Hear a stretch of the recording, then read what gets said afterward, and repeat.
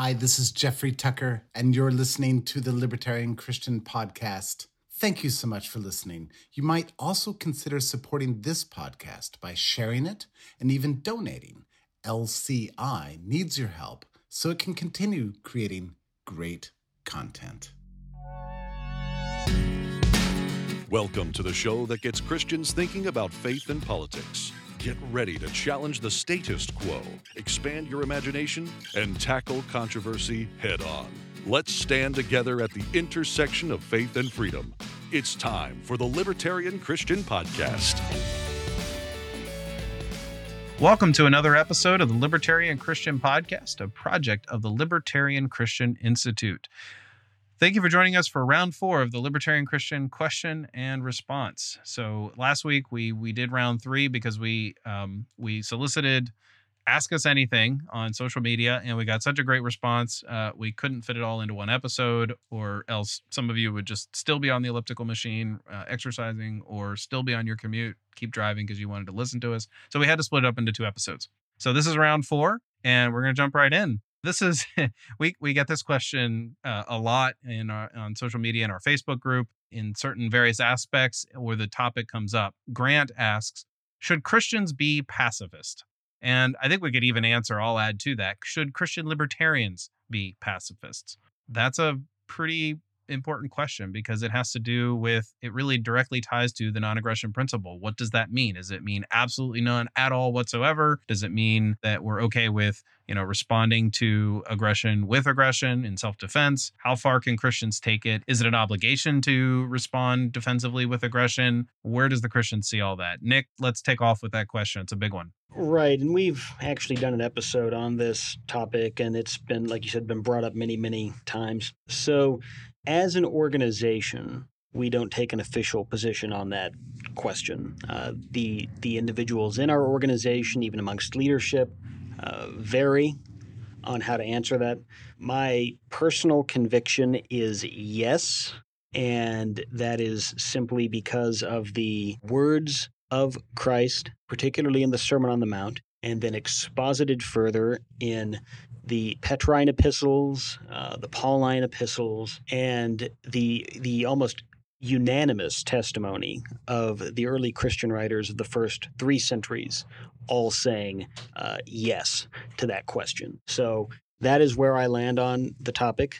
I try to be generous towards others who take a different position. Libertarianism, though, is, again, as we've said before, is not an all-encompassing worldview, and it doesn't answer every ethical question. All it does is it gives us a subset of answers from which to answer, is it permissible to use force in this scenario or not? Now, Christian ethics may cast a broader net than that actually ends up saying, well, in some perspectives, it could be taken as permissible, but actually Christ calls you to a higher standard. That's the position I would take. But libertarianism, and specifically the NAP, simply answers the question, is it impermissible to use institutionalized force for this purpose? And so the whole idea of the NAP is that it actually allows for defense. It does not allow for aggression. I mean, that's right there in the name, the non-aggression principle. But just because something is allowed by the NAP doesn't mean that Christian ethics doesn't call us to a higher standard than what the NAP requires. And so I just kind of want to, it's a very fine distinction, but that needs to be understood. So my personal answer is yes, I'm against all forms of violence on those ethical grounds, because that's what I believe the New Testament teaches and what the early Christians following the apostles taught. But, frankly, I would be happy if we can just get away from the militarism and the over-reliance on our human mechanisms for our defense rather than depending on God. that's a positive step. There's a lot more that can be said, and I think we do need to go much further than that, but let's start there. Yeah, it is a good starting point to say, well, we shouldn't actually look to the hands of men to deal with protection and safety and security and things like that. I mean, on a personal level, a lot of people ask, are we a pacifist on a personal level? And Nick's answered, yes, I'm in that camp as well. I kind of nuance that. I have an article on libertarianchristians.com about kind of my stance on guns. I kind of sort of jokingly say that I'm a gun rights pacifist because I do believe in gun rights. I actually answered that to somebody, and they asked me if I believe in gun rights, and I said, well, I believe in your right to have a gun. And he was almost offended that I wasn't like pro gun use and ownership and like proud to be a gun owner or something like that, which was very, very interesting. Nick was there when that interaction happened. It was kind of interesting. But we as Christians don't have to act in self-defense. And I realize this gets into a whole stream of like, well, what does it mean by pacifism? And we can bring up the arguments about what about a would-be aggressor and, coming into your house and all that. We're not going to get into that because we've talked about that in other episodes. There's a lot of information out there.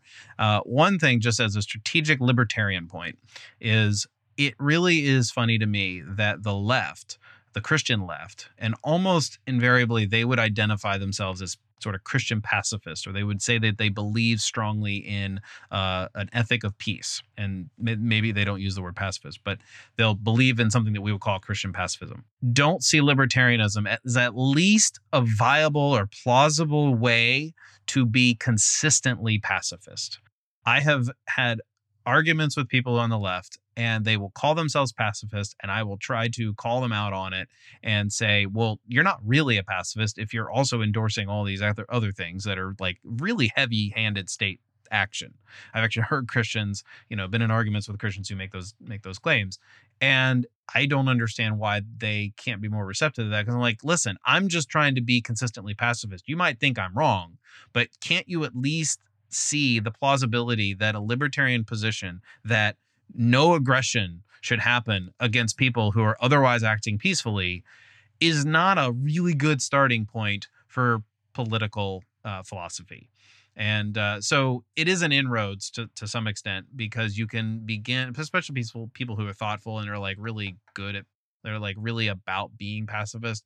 I have heard other people be like, oh, well, I haven't thought about it that way, because they think of pacifism as a more of a personal ethic rather than a political ethic. And that's not always true, but a lot of people who are personally pacifist kind of do that. So if you have people who are on the left, typically they're on the left, unless you're John Piper, who I was sort of defending in that article. He's not on the left, and yet he's pacifist. If you have people who are on the left who call themselves pacifists, it can be an inroads, because the non-aggression principle should appeal to them. And if you can make the right kind of argument, it very well may.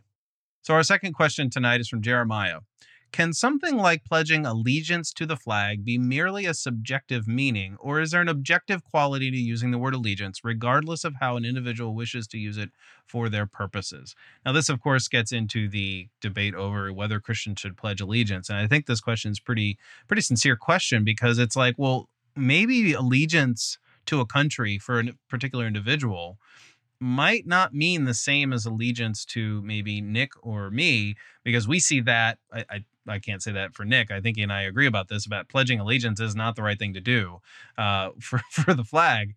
But maybe there's a form of allegiance that might be acceptable for Christians to do. I think that's how I'm reading the question. Nick, what do you think about this? Well, yeah, I mean, I guess you can say to an extent, it does depend on how the individual is approaching it. And this is another thing we've talked about before on this show, is it appropriate for a Christian to have some kind of particular commitment to their country or their region or their place of birth? And I think to an extent the answer is yes, but it has to be very carefully qualified. So I'm thinking here of, you read Paul and his letters, and Paul was the apostle to the Gentiles, but that wasn't the mission he wanted for himself. He wanted to go preach to Jews. He wanted to reach Jews because those were his people. God sent him to the Gentiles instead. But he was still hoping, and you see this in Romans, that by his mission to the Gentiles, he could still convert some Jews. So I don't think it's, intrinsically bad to have some kind of particular passion for the place where you come from and the people that you grew up around, provided it doesn't become nationalistic to where you're actually prioritizing those people over other people and hurting those people or hurting other people in order to benefit your people. That's where it becomes,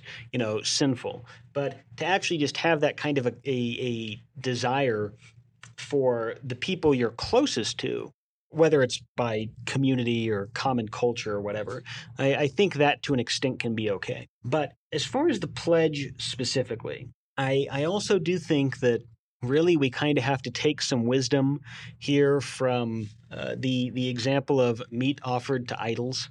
You can say, oh well, the idol is not really anything. There really is no idol. But if the person serving you the meat, believes that you're partaking in an act of worship of the idol by eating the meat, then you shouldn't eat the meat because you don't want to encourage the idol worship. So to the extent that the people around you think that you're participating in this sort of worship of America by pledging allegiance, well, then maybe you shouldn't be pledging allegiance, even if you know better, simply for the sake of the people watching you. There's also something to be said about the word allegiance. Part of the question here is there an objective quality to using the word allegiance? Now, as far as I know, in the Bible, there is, in the Gospels at least, there's no use of the word allegiance or something that, resembles that, except in that the gospel, the proclamation that Jesus is Lord and that we are citizens of God's kingdom. And that when Jesus asked people to follow him, there was a strong sense that our allegiance is to him and not to Rome. And so there is a strong contrast between what it means to call Jesus our Lord, to call Jesus our King. And that, I think, when I think of the word allegiance, the first thing I think of is that is what it means to say, I'm not a Christian, and turning to saying I am a Christian. I am allegiant to Christ. Now, again, this is just kind of a way that I'm perceiving it and thinking about what does it mean to follow Christ. It's a matter of allegiance, which then, of course, includes behavior. So there is a sense in which the idea of allegiance does run up against anybody's personal meaning for allegiance. And we can assign that. I don't know if I would call it allegiance, a strong appreciation and respect for the people and place that you live and the people and community that you love. That I'm not sure I would call allegiance, because then you're committed to something over and above being committed to Jesus. So question number 3 is from Zach. Is there a correlation between prayer being taken out of public school and a massive moral decline in America? Zach actually elaborated a little bit on that answer for himself on our Facebook group. He's saying, no, it's not. And there's some comments that we kind of need to talk about there. And so this really is a question that's related to what a lot of people think of as America's decline or social decline in the West being caused by political winds that are changing things like taking prayer out of public schools, the passing of Roe v. Wade. There are a number of political events that we can look to in the past and say, there they are back in the 70s, back in the 60s, whenever these things happened, we could say that this is just one more sign of America's decline. And one of the things that I have learned, and it's kind of been slowly over probably the last 10, 12 years of, kind of growing into my libertarianism and understanding a little bit more history and a little bit more about culture and a little bit more how people are formed. One thing that I've learned is that politics is downstream of culture. There are people in culture who will be affected by the types of political decisions, and they'll be affected after those political decisions are being made. And so there could be a small amount of, prayers not allowed in public schools, and therefore we have few more people, kind of not praying or something like that. But I mean, we're talking pretty small here. The culture itself is upstream of politics, and politics happens, and the kind of change that we see in our society happens after the winds of culture have changed. And it's really important as Christians to kind of focus on the culture. It doesn't mean that the political element and electoral politics aren't always important, but it is also important to develop a cultural habit and find ways to promote enrichment in cultural ways, in ways that build community, in ways that enhance our culture so that we don't have to ask ourselves, well, how did we get here? How did this happen? How did this political decision happen? A lot of this stuff is well beyond our reach to say, oh, well, let's go back to this year and the passage of, say, Roe v. Wade and say, oh, well, after that, it just all went downhill. It's very tough to do that. In fact, and I don't have the statistics or things off the top of my head here, or within reach, there have been arguments made that certain types of decisions that we would see as negative have had positive consequences later on down the road. And I've actually asked Bob Murphy this on the side, and he kind of said, well, it's no secret that there are unintended consequences to bad political action. So it's also possible that there might be positive secondary consequences to negative political action. So, it's a complicated question, and I think there's more to it. It just reminds me of Jordan Peterson and Kathy Newman arguing about, single variate, he calls them univariate analysis, and say, oh, well, here's one thing and here's what happened after it. Well, that's ridiculous. There's a lot of things that happen historically that have led to certain, things like social decline or moral decline. So the idea that causation and correlation are not always, together, culture is upstream of politics, or vice versa there. Politics is downstream of culture. I don't look to politics to shape my worldview. I don't think a lot of other people do either. And if somebody is looking to prayer being taken out of public schools, saying, well, that's just started the moral decline, I think they're looking too much to the state to say, oh, well, this is where my moral compass should be. So I don't know. Maybe that was a lot of me, kind of rambling and riffing a little bit. You can make of that what you will. That was my best stab at the answer. We didn't promise every answer would be an A+. So Zach, thank you for your question.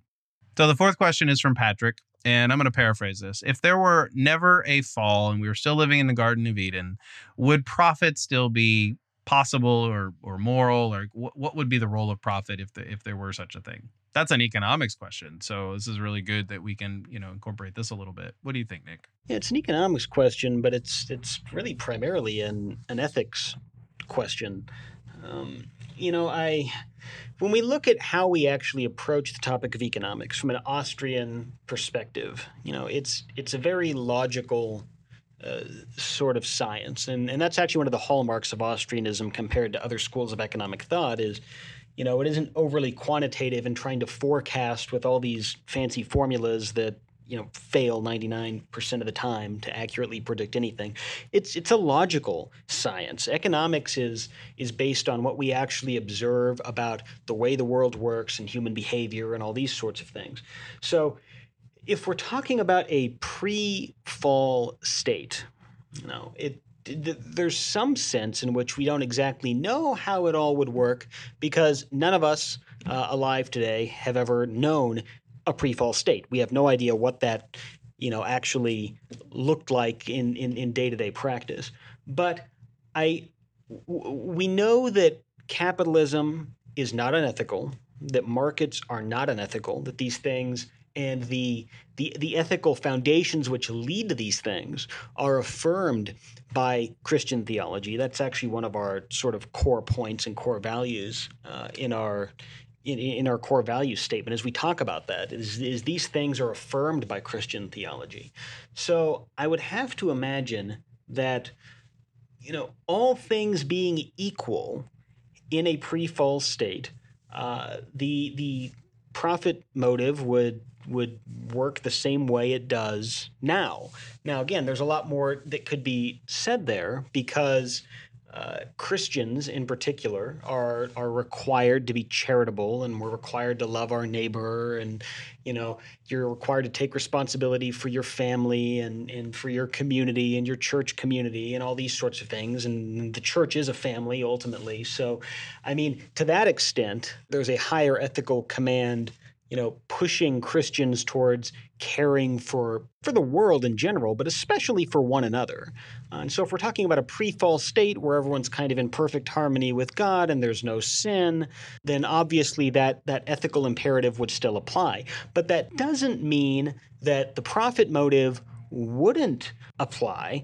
Because in a sinless state, you can still desire to produce things and to profit and to grow, and you can still trade, and I think in the new earth, whatever that looks like, and I don't think we can get overly specific on what it'll look like, but a big part of it, at least if you kind of follow the line of thinking laid out by N.T. Wright and others, which I happen to on this point, is that really what we're looking at is renewed humanity in its truest sense. So it's not otherworldly per se. It's the best form of what human society and life was meant to be. And I think that trade and markets are part of that. They just will be or would be unencumbered by sin. And so that's kind of what we're heading towards. And so had there never been a fall, I think it would have looked somewhat similar to that. Yeah, and when I kind of started with like mentioning that it was an economics question, I think what I had in mind was the part of the answer that I had in my head as the way to respond. Nick, I really liked all the thoughts that you had there. That was excellent. Is that, but my addition to that would be, well, the profit motive is an important thing to talk about, which you did. But profit itself is actually a function of how well are we using resources, and there is the question of like, well, would there be scarcity in the Garden of Eden? And do we even need a signal to actually tell us that we're using resources in a wise way? It would probably end up being a little bit different because profit would then be telling us, well, which resources should we be spending our time? Because I mean, time in and of itself, like if we had an abundance of resources, I don't take this kind of view of like the Garden of Eden where it was just like everybody could be lazy and not do anything or anything like that. And we just have abundance without work. I don't think that's what the Garden of Eden was to be like. But if we have things, we have a limit on time, we have a limit of what we can do, and production has its limits. And so we have to have something. There has to be a signal that says, well, here's what we should do with our time, here's what we should do with our resources and our skills. And so profit would have that function as well. Plus all the other wonderful things Nick said. Hey folks, Norman Horn here from LCI. Would you do us a quick favor and rank us on Apple Podcasts or wherever you subscribe to us? High rankings helps us get the word out there. And now let's get back to the show. So our last question is from Andrew, and he asks, for many Christian libertarians, our faith informs our politics. How do you answer those outside our faith who insist that the two worlds of religion and politics be kept separate? I really like this question because it actually represents, in some sense, a dilemma for Christians, whether libertarian, left progressive, or right-wing conservative. How do we advocate for something that we believe should be? And that is, if we're a libertarian, we believe in either a minimal or no state. If you're a conservative, you believe in a certain type of state that is, I don't know, supposedly minarchist, but kind of intrusive in other ways. And if you're on the left, you believe the state should be highly involved in, almost everything that has to do with human interaction. How do we advocate something that we find personally is in our, we believe this comes from our personal, our walk with Christ or our personal faith in Christianity, or any faith for that matter, I guess. How do we speak into politics without making it we're using our religion to make political decisions? And I've actually thought about that as well. In fact, I'll bring up a scenario here in a few minutes. I kind of wonder about, after I let Nick sort of answer, how do you insist that these aren't really in faith informing politics, Nick? There's a fallacy here that typically is coming from those who sort of make this claim that, you can't be mixing your religion and your politics. That's a fallacy insofar as literally everyone who has a political opinion is doing that in some way, because everyone has a religion. Even if you're an atheist, you have a religion. Humanism might be your religion, but it's a religion. You're worshiping something. Maybe you're worshiping yourself, or you're worshiping your money, or you're worshiping your sexual adventures, or whatever. I mean, everybody's worshiping something, and everybody has a religion of some type. Atheists may dispute that. I don't care. It's a fact. So it's a fallacy to say that, you can't mix your religion and politics, because literally everyone is doing that. The question is, which ethics should be informing our political theory?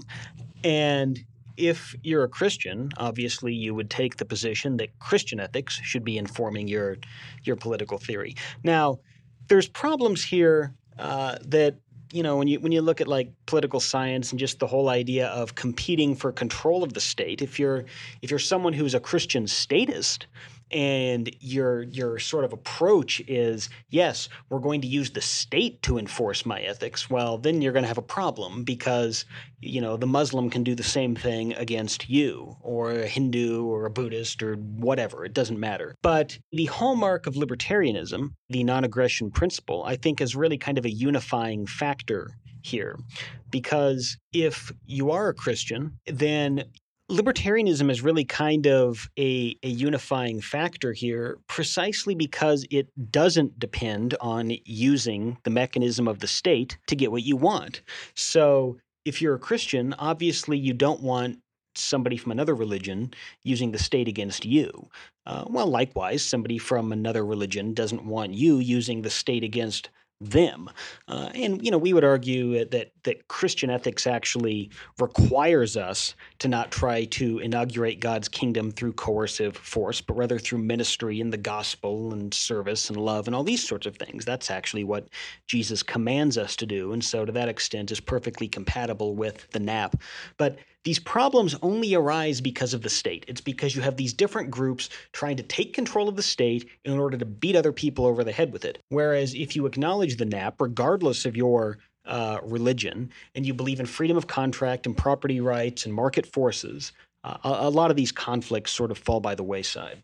Yeah, I mean, one of the first things I think of when I get kind of asked this question, or when I think through it, and Nick said atheists could disagree that everyone has a religion, and it doesn't even, like, I kind of think of it in a little bit different way. Like, yes, I agree, everybody worships something, everybody has some sort of religious foundation, if you want to call it that. We have something we call God, or is top dog in our life, however you want to deal with that. But the one thing that I think of is, it doesn't matter whether or not somebody makes an argument from a religion that has God saying, well, this is how things ought to be, and then this other religion, this is how things ought to be. Just take any assortment of people to have to come together and decide, how do we work together? How do we vote? How do we make a society work? And it includes something like the state, like what we have. So just imagine we're all giving our opinions to the state on who should be elected and who should call the shots and all of that. We're bound to have all kinds of reasons why we should do, let's say, social welfare for the poor. Let's just, not corporate welfare. Let's just say for the poor. So you have people on the left, Christian left, who say, well, Jesus was all about the poor. And this is the argument they'll go with. They'll be like, well, if we let the Bible inform our politics, then, our hearts ought to be with the poor.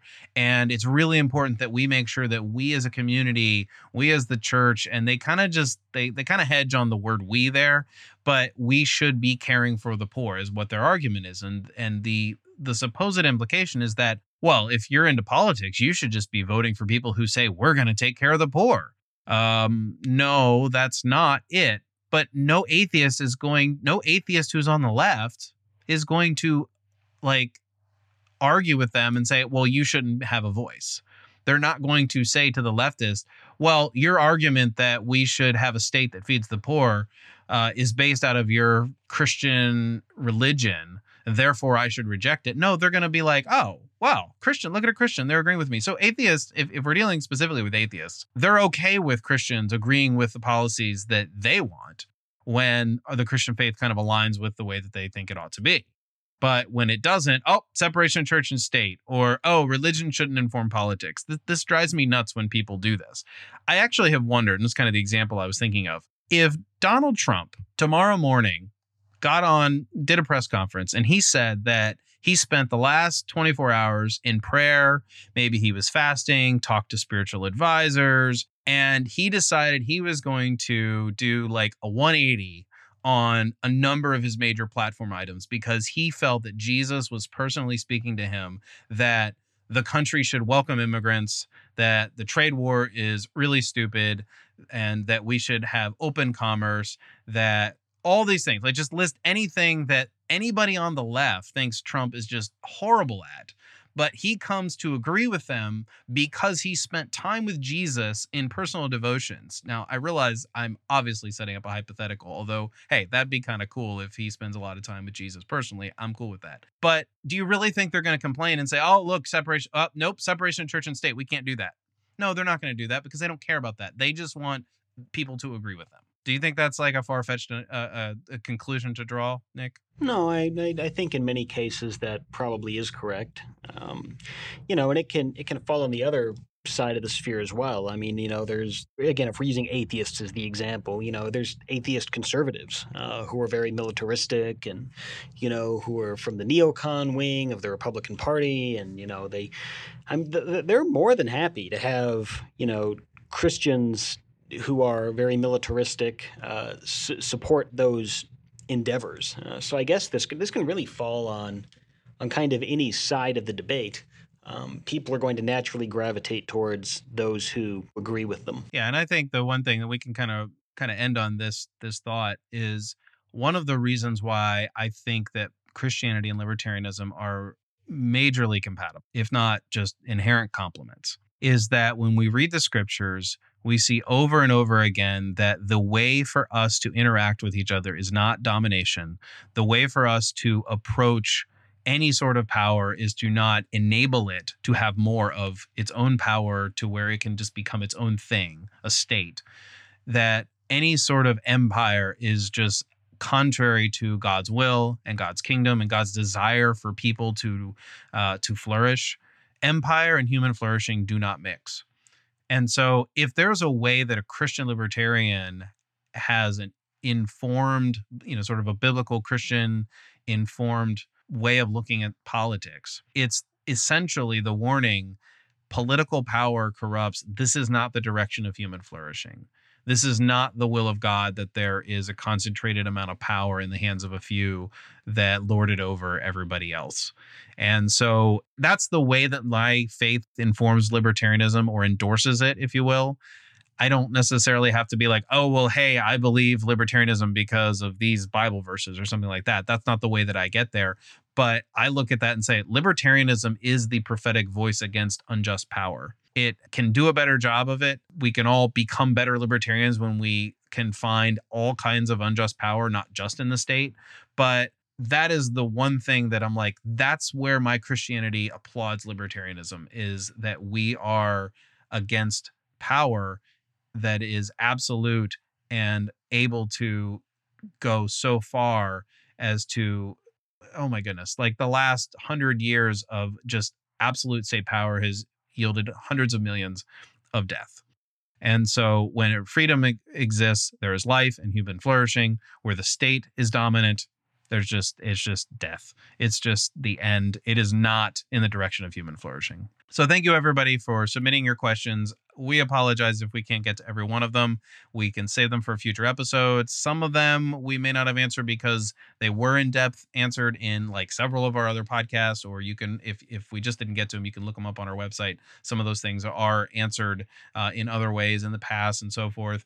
And some future date, we will have another question and response. You're definitely welcome to simply email us your questions, and we will do our best to answer them. So yeah, if you want to email us, send us an email, podcast@libertarianchristians.com. Thanks for joining us.